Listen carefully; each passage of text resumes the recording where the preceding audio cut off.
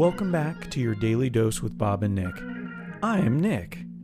In this episode, we talk about that little voice in your head that says you did something wrong.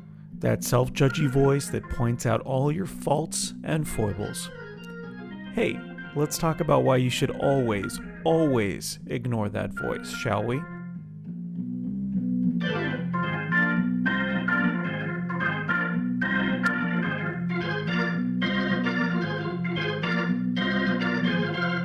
I'm not into self-judgment. You're not? I actually reject it, and I encourage other people to do that too.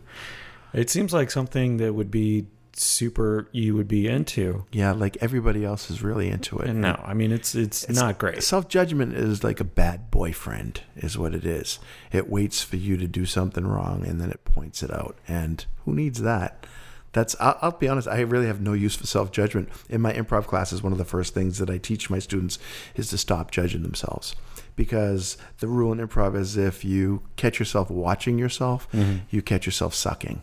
Because that means that you're not in the moment. And I just feel like it's a big waste. It's a waste of a step.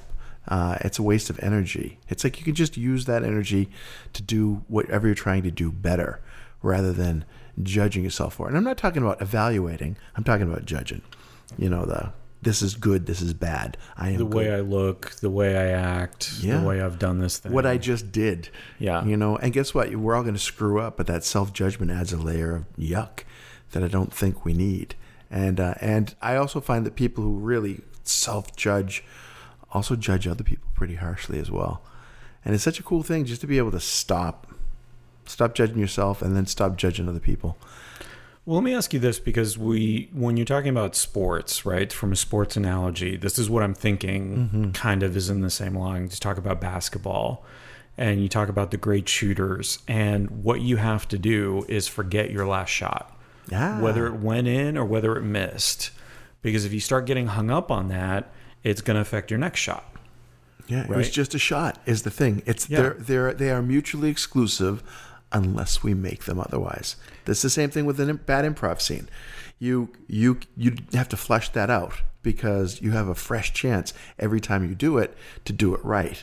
But we hold on to stuff, right? And we assume that it wasn't just a bad shot. I'm a bad shooter. Right. And what does a bad shooter do? Well, I'm going to show you with my next shot. And I feel like we have to step out of that loop because it is a way of making us first feel bad about ourselves and then perform more poorly because we're so judged. It's, you know, I have an issue with judgment as well when it comes to doing Tai Chi. I really don't like it when my Tai Chi master is standing right in front of me watching everything I do because in my mind I assume he's judging what I'm doing, and rarely in a really good way because he moves like the wind and I move like, you know, a gas bag of sorts. Still wind, just not quite as connected to the universe. Sure. But anyways, that judgment, it even interferes with my brain when it comes to assuming other people are judging. And it's not to say that we don't need some level of judgment in our lives. And like how I said that, judgment. Judge. Because dread. we do have to judge. Dread. We do have to judge things for the quality, for safety, for a lot of things, but it's the judging. That's the evaluation part. Yeah. Right? You can be self-evaluating. Yeah. We can listen to this after we're done and go, oh, I could have done this a little bit better. Undoubtedly. And then you do better. Yeah. And this is the thing. The extra step of self-judgment is unnecessary.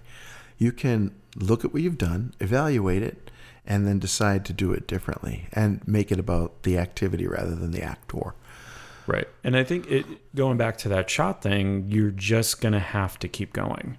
I think podcasting is a really interesting concept for that because you're never going to have a perfectly produced, everyone says exactly what you want to say. Even if it's scripted, it's not going to be perfect. You're going to find something in the future that would have allowed you to do it better, faster, more interestingly, a better word here or there, like once you go back and listen to it.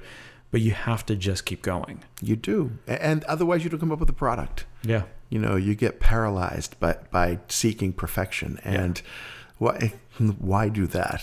I think it's a lot more fun to go out there with all our bumps and foibles and warts and work it out. And actually work it out in public. Because I think people are empowered when they see imperfection working. You know? Hey, like us. Perfectly Imperfect. The Bob and Nick story. Oh, finally, when we get our Lifetime movie, I want it to be called that. Can we do that? Absolutely, with a little ribbon heart that goes around both of our portraits. Yep. I know Lifetime is a big listener of this podcast. So the opportunity is there, Lifetime. We're ready. We're ready to sign on all of the dotted lines. And the love is real. You just need to put it up there. Hey gang, it's Bob. The judgment struggle is real. Nick and I are sending you good juju as you go forward seeking ways to stop judging yourself. And once you've mastered that, stop judging the rest of us too.